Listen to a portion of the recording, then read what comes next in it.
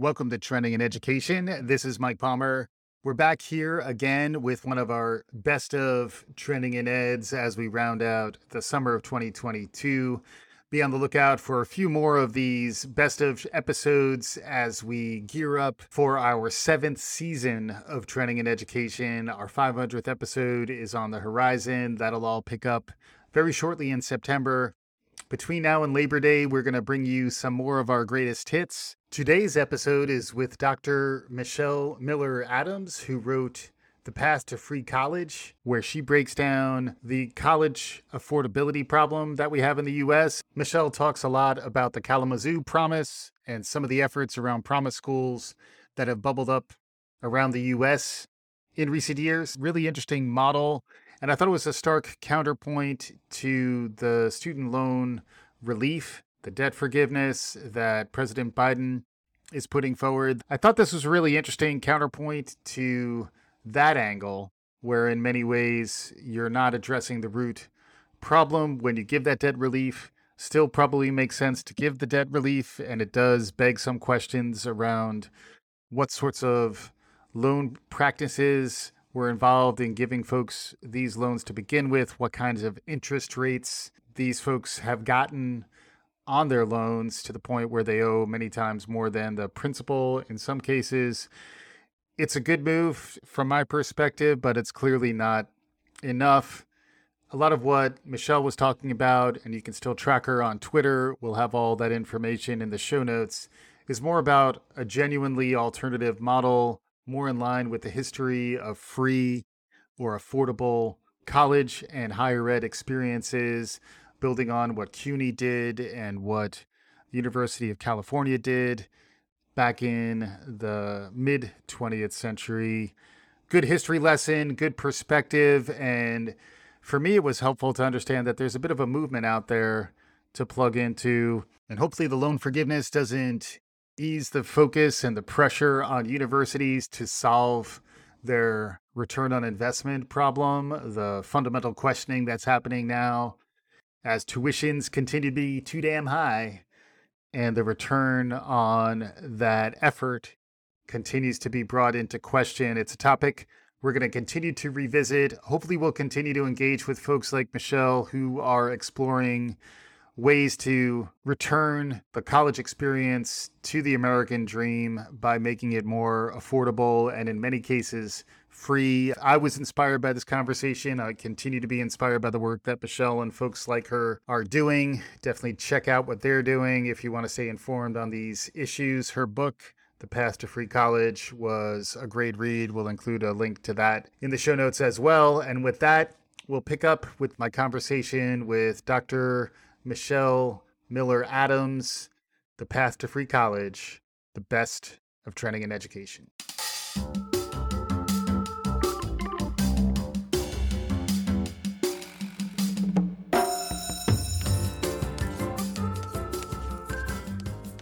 Welcome to Trending in Education.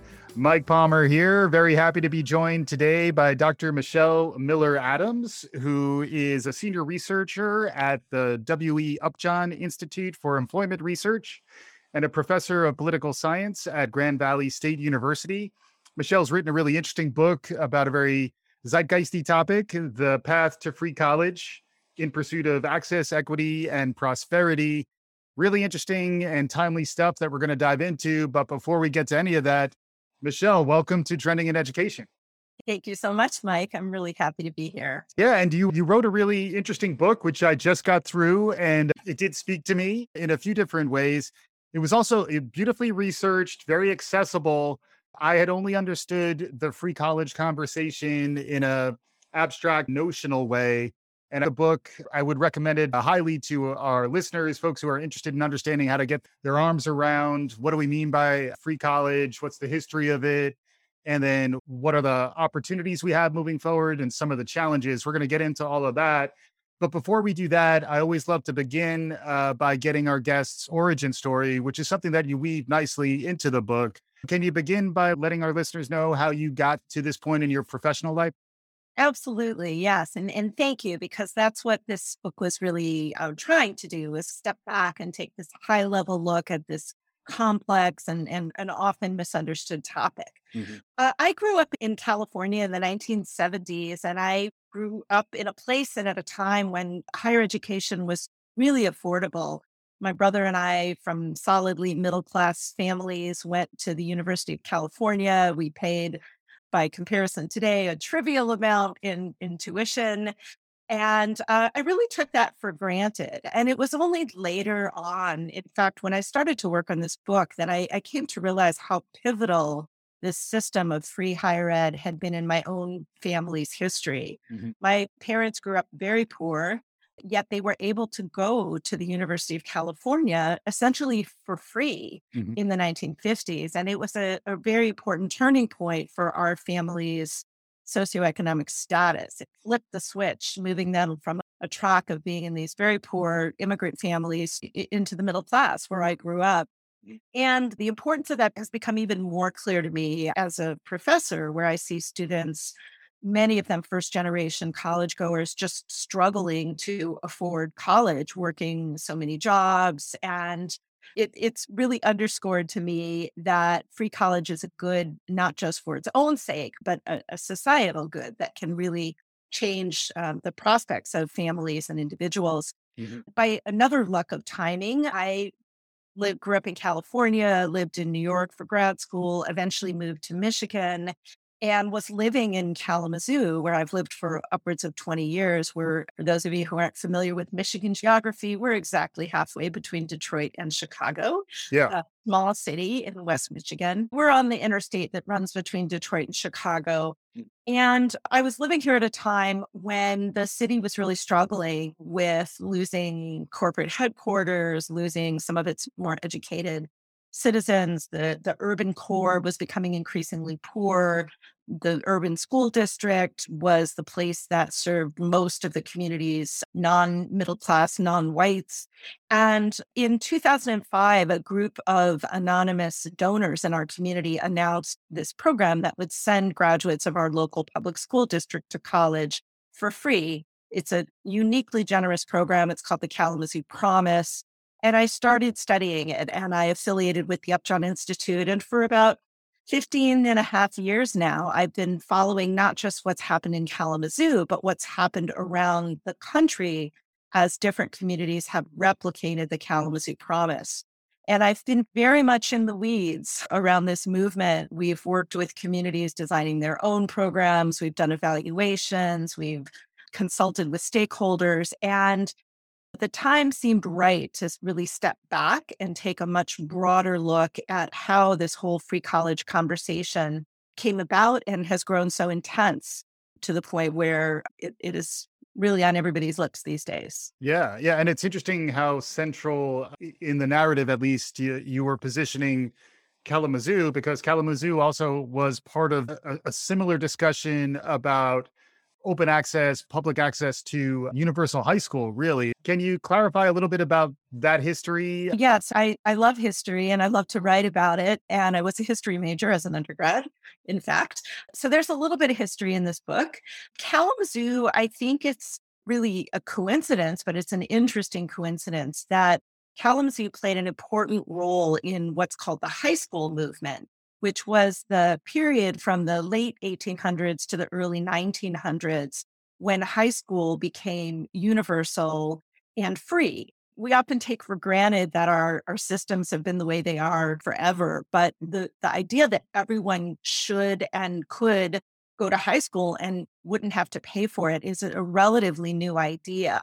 And it was a controversial idea. And when you go back and read the history about it, some of the debates are strikingly similar to the debates we have today over adding some free universal years of higher education Yeah. to that K through 12 chunk. Hmm. So there was a very important lawsuit in Kalamazoo in the 1870s where some wealthy property owners sued the school district, which had started to use property taxes to make the local high school free.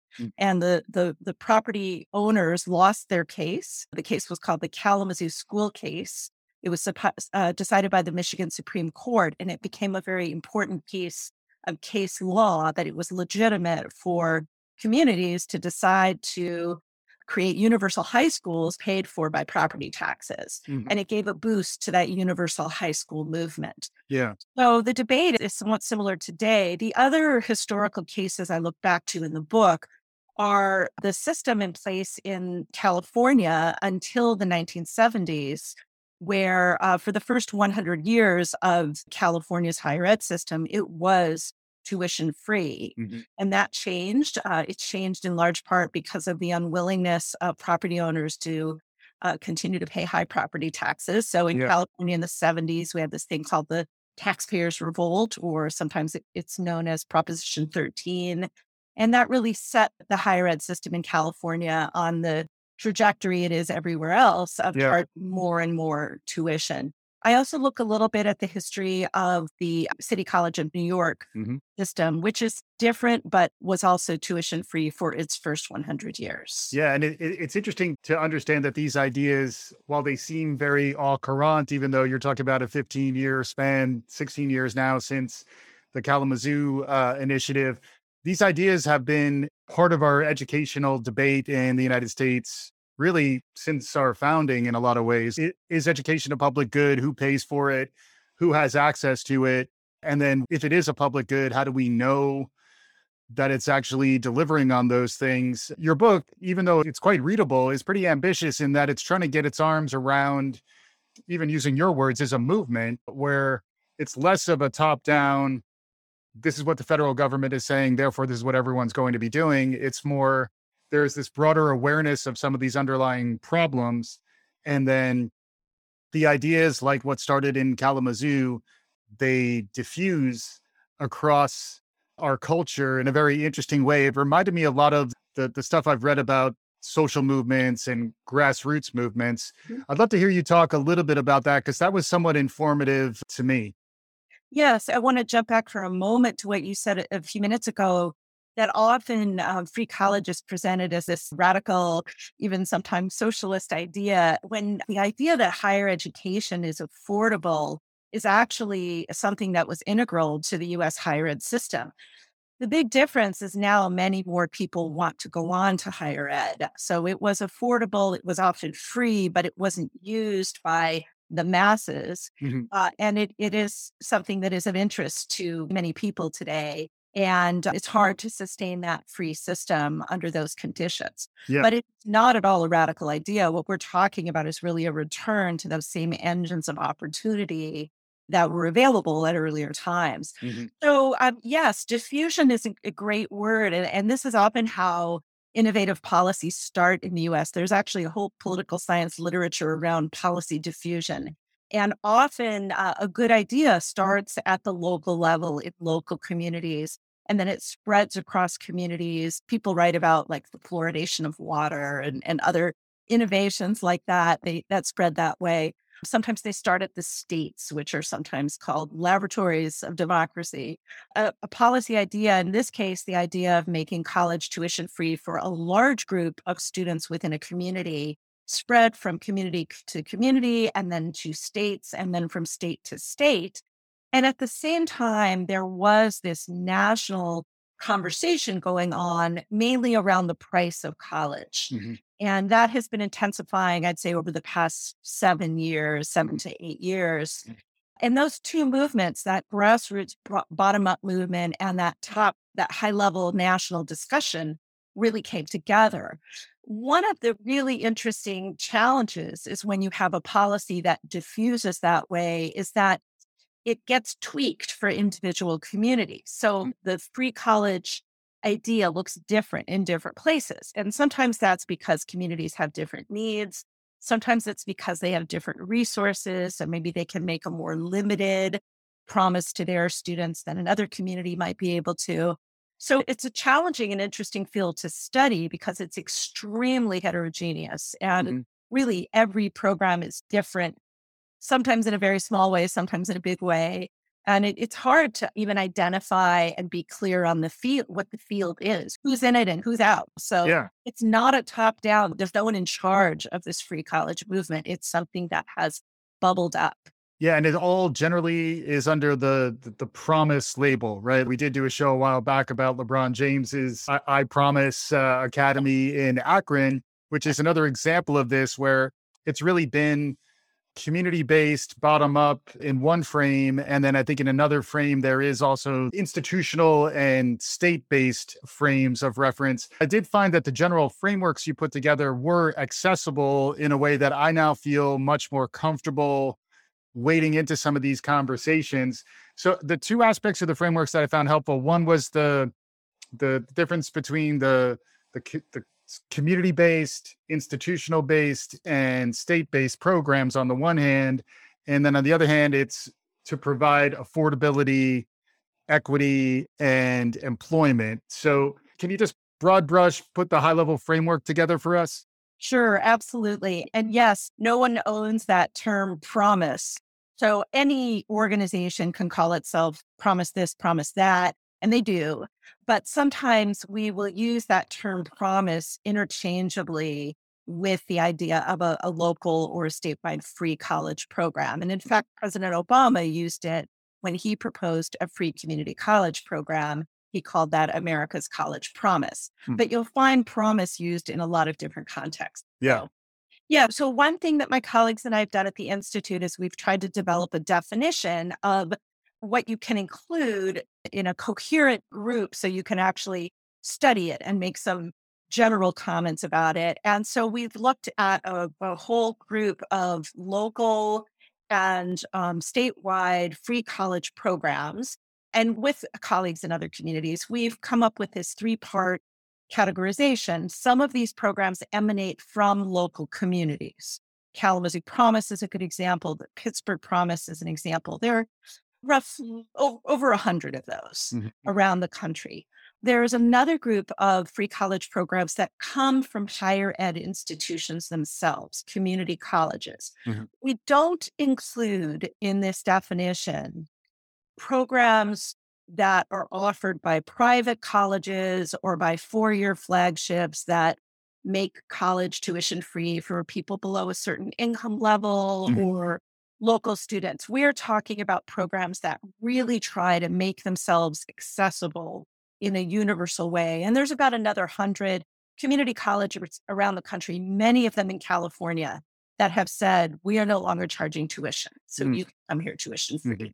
And then there's a third group of programs that come from states. And they're about, it depends exactly how you'd find them. They're roughly 15 to 20 states that have adopted this model. The best known is the Tennessee Promise. Mhm. And it was the first, but there are another dozen plus states that have emulated that program, including New York. Once again, they all look different Yeah. in their details, Yeah. right? Yeah. Yeah. So that's the overview of the field. And you can map programs into one of those three categories. The I Promise program you mentioned, LeBron James program, is a community based Mhm. promise program. In writing the book, one of the big things that motivated me to write the book was this in the weeds, close observation of the promise movement, watching communities and institutions and states say, hey, this is a good idea. We should do this here. And at the same time, recognizing that they weren't always clear on why they were doing it. So, what I tried to do in the book is articulate these different rationales for why free college is helpful. Mhm. One of those is I call access, but it really has to do with the price of college. And everyone knows how expensive tuition has gotten. Yeah. There's a lot of concern. And I would say that's really driving the national conversation around free college. Mhm. Who gets to go? What kind of institutions do they get to go to? Why is college so darn expensive? What can we do to address that? Mhm. The second issue, and this is often implicit in these programs rather than explicit, is an equity argument around racial and economic groups that have not had the same level of access or level of success when it comes to higher ed. Mhm. There are real concerns. There have been great gains made by lower income students and students of color in accessing higher ed, but there are still very strong divergences in the types of institutions they attend and whether or not they complete degrees. Mhm. And I steer clear, for the most part in this book, of the debate around student loan debt, which is a huge problem. And obviously, it's related to the price of college. It's related to these equity issues. Mhm. And it it needs to be resolved. But if you just resolve student loan debt and you don't resolve the price of college, you're just going to have more student loan debt. And also the role of the federal government, in particular with Pell Grants, is another component that is mapped out very clearly through the book. It's local, state, and federal. And then the role that the federal government has played over the years is an interesting theme that you weave throughout.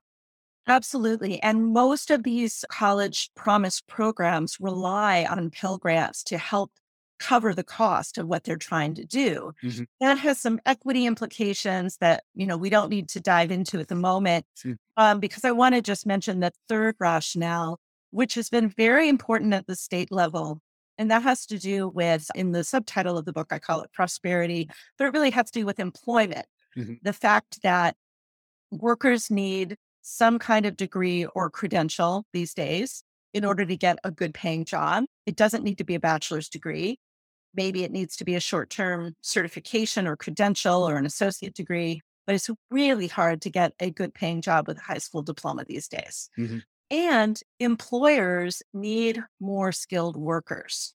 So there's a rationale that extends both to the workers and to businesses that says investing, a state or the national government investing in free college isn't just going to be good for the people getting free college, it's going to be good for the economy. Mhm. And that has been a very important rationale. That's why you see things like very robust free college programs in very red states. Mhm. They are not places where you would normally expect to find a quote progressive social policy. It's very much driven by the business community, by the needs of the labor market. Yeah. And even Tennessee, to your point, was really a Republican governor, traditionally a red state, which is one of the real exemplars of this whole movement. Exactly. Thank you for laying that out. That was very, very beneficial. I also thought it was interesting to hit on a few other ideas in here. One that I found really striking was that there's a misperception of the cost of college that winds up being really damaging for many of the underserved populations that you're talking about. Can you expand on that a little bit? Yes, and the misperception runs the gamut from people thinking college is like K through 12 and you get to go and not understanding the extra costs. So for example, if you arrive at community college, even if it's free community college, you might then go have to spend hundreds of dollars on books, which is not something that you necessarily know if you don't have people in your life who've gone to college. Mhm. And at the other end of the spectrum, if you survey people who have limited college experience or college knowledge, as we call it sometimes, and you ask them how much it costs to go to college, you'll get answers that go hundreds of thousands of dollars. In other words, unattainable. So Yeah. there's a lot of confusion around the price of college. It doesn't help that private colleges, which are the most expensive part of the sector, dramatically discount their tuition Yeah. for a large portion of their students. Mhm. I think the latest rate is something like 53% of students attending private independent colleges Yeah. don't pay the sticker price, and Right. yet the sticker price is what's advertised. Mhm. So that puts a lot of students off from ever even contemplating or applying to one of those colleges. The whole process is a disaster. It's complicated, Yeah. it's opaque. It has a lot of steps involved that you may or may not know how to do. It's Yeah. it's not intuitive, it's not automatic. Mhm. When you think about public education, K through 12 education, you move into an area, you show up at a school building or the school district, you say, "Here's my kid." They say, "Okay, your kid's in this grade. Show up at this date at this place." And college is very different from that. There are a lot of steps and a lot of hoops and a lot of hurdles Mhm. that are very hard to navigate if you don't have someone in your life who is familiar with them. Yeah, especially first generation students, which is something that you talk about in many different dimensions. There's even some great case studies of students peppered throughout the book, one of whom really just didn't know what other opportunities were out there. And then also frequently the burdens wind up keeping first generation students, low income students closer to home because they're actually economic drivers for their families, or they're really, helping older and younger members of their family navigate the complexity of living in our society. There was some interesting reference to creating more college bound culture Yeah, in high schools and elsewhere. Can you expand on that? absolutely. That's one of the most important functions of a place-based promise scholarship, a place-based free college program. It places the onus, not that the schools need more to do, but it places the onus on the schools to serve that navigation function by saying to a community and to a school district, okay, this is what happened in Kalamazoo. We're going to pay for students to go to college tuition free. What are you going to do to help them get there? Mhm. So the school district had to start doing things like expanding who gets enrolled into advanced placement classes.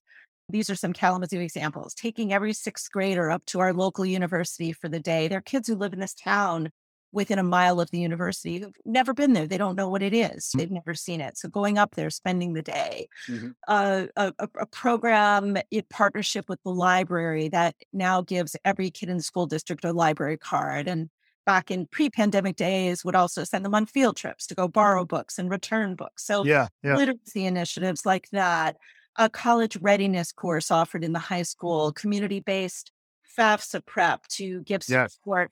Some churches after church services on Sunday would have volunteers come in and sit with parents and help them fill out that application for student financial aid. Mhm. So there are a lot of initiatives like that that don't require a free college program to happen, but they happen to be catalyzed or sparked by the existence of a free college program. Yeah, and that place-based model that you're describing, it's typically at a school district or at even at an individual school level that everyone, regardless of their economic status, everyone gets access. And that's caused a little bit of pushback and response around why are these more affluent kids getting that sort of free ride? Can you respond a bit to that? Yes, and that's a really challenging aspect, but I think an important part of this new place-based model. Not all of these programs are universal. And when I say universal, I mean that they're available to students regardless of their financial need and regardless of their academic merit. Those are the two main ways that scholarships are targeted in our society. So, Pell Grants, lots of other scholarships are available to students whose family incomes are below a certain level. Other students earn scholarships because they have good grades or they're good musicians or they're good athletes or have a special talent in some other way.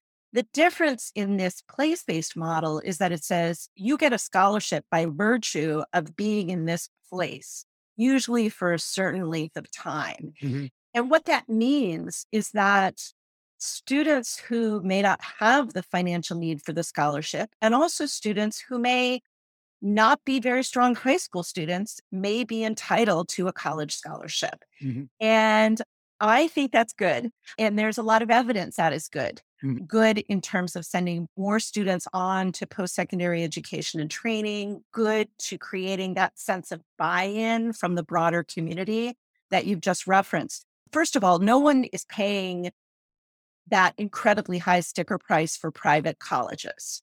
This is a movement that is largely focused on community colleges, and some programs include 4-year public institutions. Mhm. And most of these programs exist in high poverty communities. So if you go into a place like Kalamazoo and you say everybody gets a scholarship, provided they've lived here for at least 4 years, Mhm. you're going to scoop up some middle class students. But this is a school district that has 70% economically disadvantaged students. You're mainly serving students who are low income or moderate income. Yeah. And what I have found in my years of watching the Kalamazoo Promise is that even for those more middle income and upper middle income students who receive it, college is so expensive these days that it's hard for those families too Yes. to afford college. So we have students now who are able to go away to college and not live at home because they now have this additional support, or they're able to major in what they're really interested in instead of where they think they're going to get the best paying job because they're less worried about student loan debt. So there are benefits that extend the whole way. When it comes to statewide programs and the national proposal that the president has offered, the focus is overwhelmingly on community college. Mhm. And there are a lot of reasons for that, including good reasons. But in general, community colleges are not attended by affluent students. Yep. So that argument about why are we paying for rich kids to go to college doesn't hold a lot of water when you come to these larger scale programs. Yeah. And it's interesting, and you touch on it in the book, in light of the Operation Varsity Blues scandal, there is this perception that it's a rigged system and some of those myths. Some of it's true, but also like, why focus on that particular part of the story when the problem is more opening up access to community college? The community college piece is really interesting as well, in that it's in many cases focused on reskilling, upskilling, becoming job ready within these communities that need revitalization. I think you talked about the El Dorado promise as an example. I don't know if that's the right one to touch on, but can you expand a little bit on the way in which the private sector can get involved and how it can lead to some revitalization of these communities? Yes. The first thing your listeners need to know is that even though it sounds strange, in El Dorado, they actually pronounce it El Dorado. Took Oh, me a long time to get used to that. The El uh, Dorado province, that's a town in southern Arkansas, and their free college program was paid for by the city's largest employer. And that's something that happens in a number of communities. The Richmond, California promise has large founding grant from Chevron. In Pittsburgh, the Pittsburgh Promise got a large founding challenge grant from the University of Pittsburgh Medical Center. mhm, So, why are businesses interested in the free college program? It's because they need educated workers. mhm. And community colleges, I think community colleges are a great choice for focusing promise programs. There is one downside, which is that not everyone should go to community college. Students who can get into more selective competitive admission four-year institutions should be going to those institutions. And there is a phenomenon among high achieving, low income students that they often will, as you said, stay closer to home. Mhm. And that phenomenon is called undermatching. They'll go to a school that is not as competitive as one that they could get into Yeah. for a variety of reasons. One downside of limiting your scholarship to community colleges is that it can promote that undermatching. The choice of community college sector is an important one because community colleges offer a lot of options to students. So you can go to a community college and get a very short-term credential or certificate in a skilled trade. A lot of what community colleges do is essentially vocational training, career and technical education. You can also go and get an associate degree and you can transfer onto a four-year institution and cut your overall tuition bill down substantially. Yeah. And community colleges play important roles in the local economy.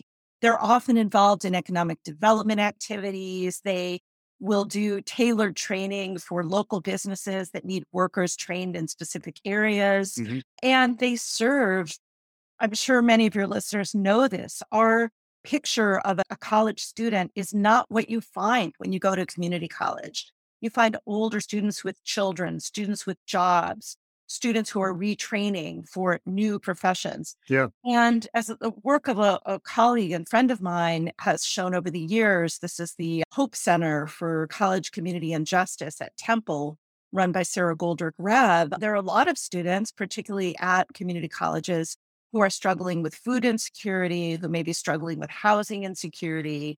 So it's very different from our popular image of who's sitting in a college classroom. Yeah. And those are all reasons why focusing free college on community college makes a lot of sense. In a perfect world where resources were unlimited, Mhm. it would be wonderful to also be able to offer a tuition free path to four-year public institutions. Yeah. But that's only happening in a few places. Yeah. And then the history that shows that this has been something that has been tried successfully at different points in the US over the years, and that it's now happening when New York State has something like this going on. There are other states that are doing these types of programs that are, in many cases, benefiting the middle class as much or even more, which is sometimes a knock on some of these programs. It's good to understand that there are some success stories to learn from, even as there are potentially some cautionary tales out there. As we're getting a little further into the conversation, any perspective there? What's the state of play today? And then maybe we can start getting into any perspective you might have around what's on the horizon and how folks can get activated. Sure. I always debate whether or not to wander into this particular weed patch, but I think it's important to make the point that the design of these programs matters.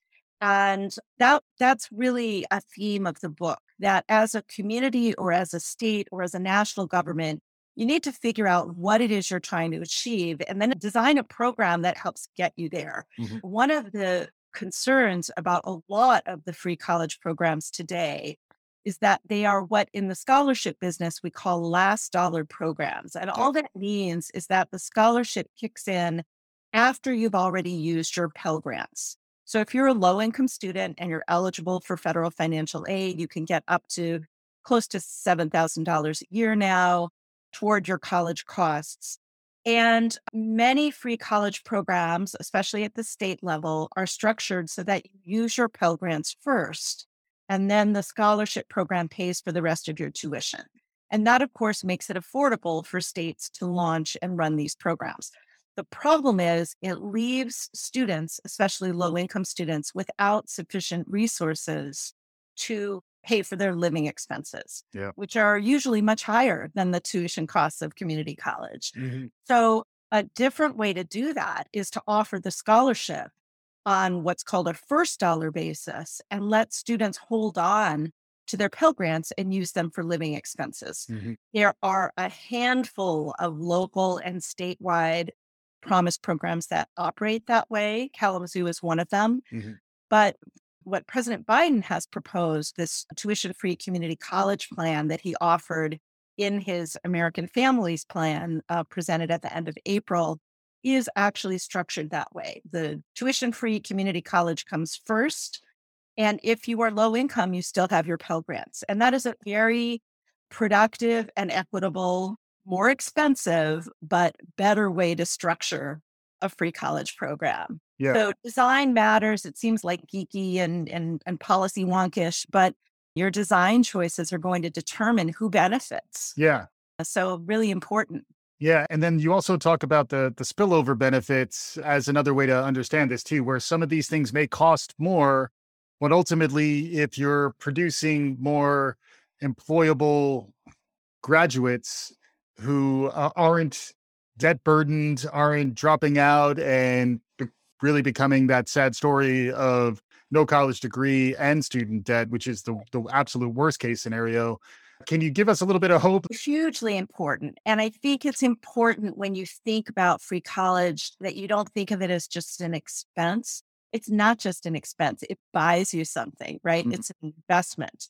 It's an investment in helping students be able to complete degrees and credentials, get better jobs, earn more money, pay more taxes, not be a burden on the social welfare system, not be in those straits of college debt. And as you said, often students will go off to college, and this is a particular problem with the for profit sector, higher ed for profit colleges, which are generally are really good at getting you to enroll and taking your financial aid and really bad at giving you usable, valuable degrees. Yeah. Fortunately, most free college programs do not include that sector.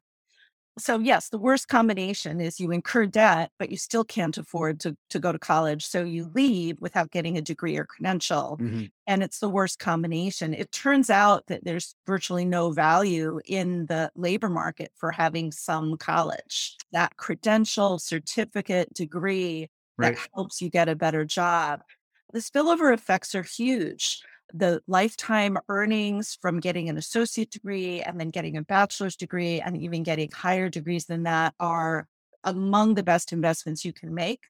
And states, localities that have higher percentages of college educated workers are economically more dynamic, successful, wealthier, and it benefits everyone in that community, not just the people with the college degrees. Mhm. So that's what we mean when we talk about spillover effects. I like to think of these programs as having this dual value. They're a value to the individuals who are going to college and getting degrees, but they also have a public or a collective value. Mhm. And if you think about a place like Kalamazoo, the Kalamazoo Promise donors were trying to help students go to college, But what they're really trying to do is make Kalamazoo a more vital community, a place that's easier to come to and harder to leave, that Yeah. businesses want to locate in, that people want to come to and stay in. Yeah. So that public, that collective benefit is a really important part of the rationale for these place-based scholarship programs. Yeah. It makes a lot of sense. There's a real movement around community-based education in K-12.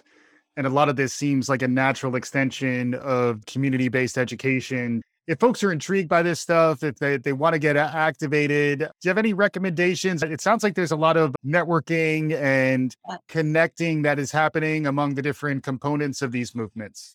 Yes. One of the things that's really bolstered the free college movement is the emergence of several national advocacy organizations. And they will be happy to sign you up as members, take your money, engage in dialogue. They're wonderful organizations. One is a very large umbrella organization called College Promise. It's just collegepromise.org.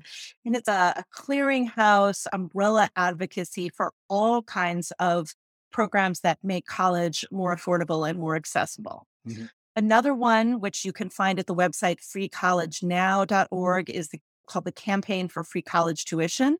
And that focuses more on states. It's another advocacy organization. Mm. And there's a third organization that is largely made up of student voices called RISE. Mm. And it's provided a really important advocacy voice by and for students. So those are all great places to start.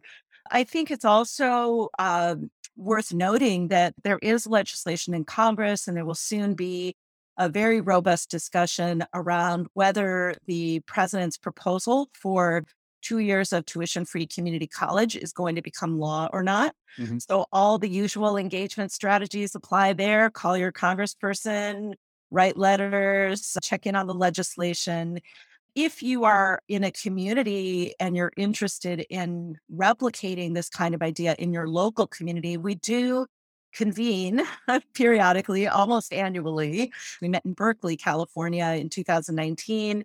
We fortunately took 2020 off like everyone else. Yeah. But we're going to be convening in November 2021 in Kalamazoo for this meeting called PromiseNet. And it's more kind of a learning and networking conference. It's a great place to start if you're interested in thinking about whether this model makes sense for your community. So those are all places to go. We have a lot of data and information up on the Upjohn Institute website as well, which is just Awesome. john.org. Yeah, and we'll include as much of that as we can in the show notes for this episode. Before we let you go, I always love to ask my guests, what else in the world around you is capturing your imagination these days? Are there any trends, anything new emerging for us to keep our eyes on? I've been struck by the sea change in the rhetoric at the national level. For the first time since around 1980, I'm not hearing that government is the problem. I'm hearing that government might be the solution Mm. or part of the solution. Mhm. And I think this is a very dramatic change after 4 decades of essentially the neoliberal idea that markets are going to solve it all. And it's popular. That neoliberal idea, that trickle down idea that the private actors just give them a lot of freedom and a lot of tax cuts and everything will work out. It hasn't panned out. And we're living at a time of quite intense inequality that the pandemic really made worse and made more visible. Mhm. So I think the combination of new leadership, the pandemic spotlight on inequality, I'm very hopeful that we might be able to turn to the national government and state and local governments, not as our enemy, but as our partner in making the world better and making people's lives better. Mhm. So I would stay tuned for that. I think we've been inculcated with the idea that you can never raise corporate tax rates, you can only lower them. I don't know if, as a society, if we can raise them, but we can rethink the systems that we've created and create Yeah. new ones or go Yeah. back to the old ones we used to have. Mhm. Yeah, it was really interesting. Even the anti-tax movement in California, in many ways, gave rise to Ronald Reagan as a political figure who really began government as a problem, as a very successful political stance for many years. So that's an interesting perspective. That's very true. And we've been living in that world for a long time. So I will say that this idea of free college, as well as the idea of universal pre-K, Hmm. very popular ideas across political identification. Hmm. And the fact that you have seen these free college programs take hold in communities of every kind, of every political complexion, and states that range from Hawaii and Washington to Michigan and Tennessee and New York State, I think really attests to the appeal of the idea. It's a rare issue that can enjoy bipartisan support. So it's always encouraging to be immersed in that practical solutions that really help people, help the economy, and are drawing support rather than the kind of polarization we normally see. Yeah, fantastic stuff. Ending with a ray of hope, which is always nice. Dr. Michelle Miller Adams. The book, again, is called The Path to Free College in Pursuit of Access, Equity, and Prosperity. Very timely, worth checking out. And we'll be sharing all this information. Michelle, thank you so much for joining us on the show. Thank you so much. I've really enjoyed it. And for our listeners, hopefully you enjoyed it as well. If you like what you're hearing, tell a friend, subscribe, share the good word. We'll be back again soon. This is Trending in Education.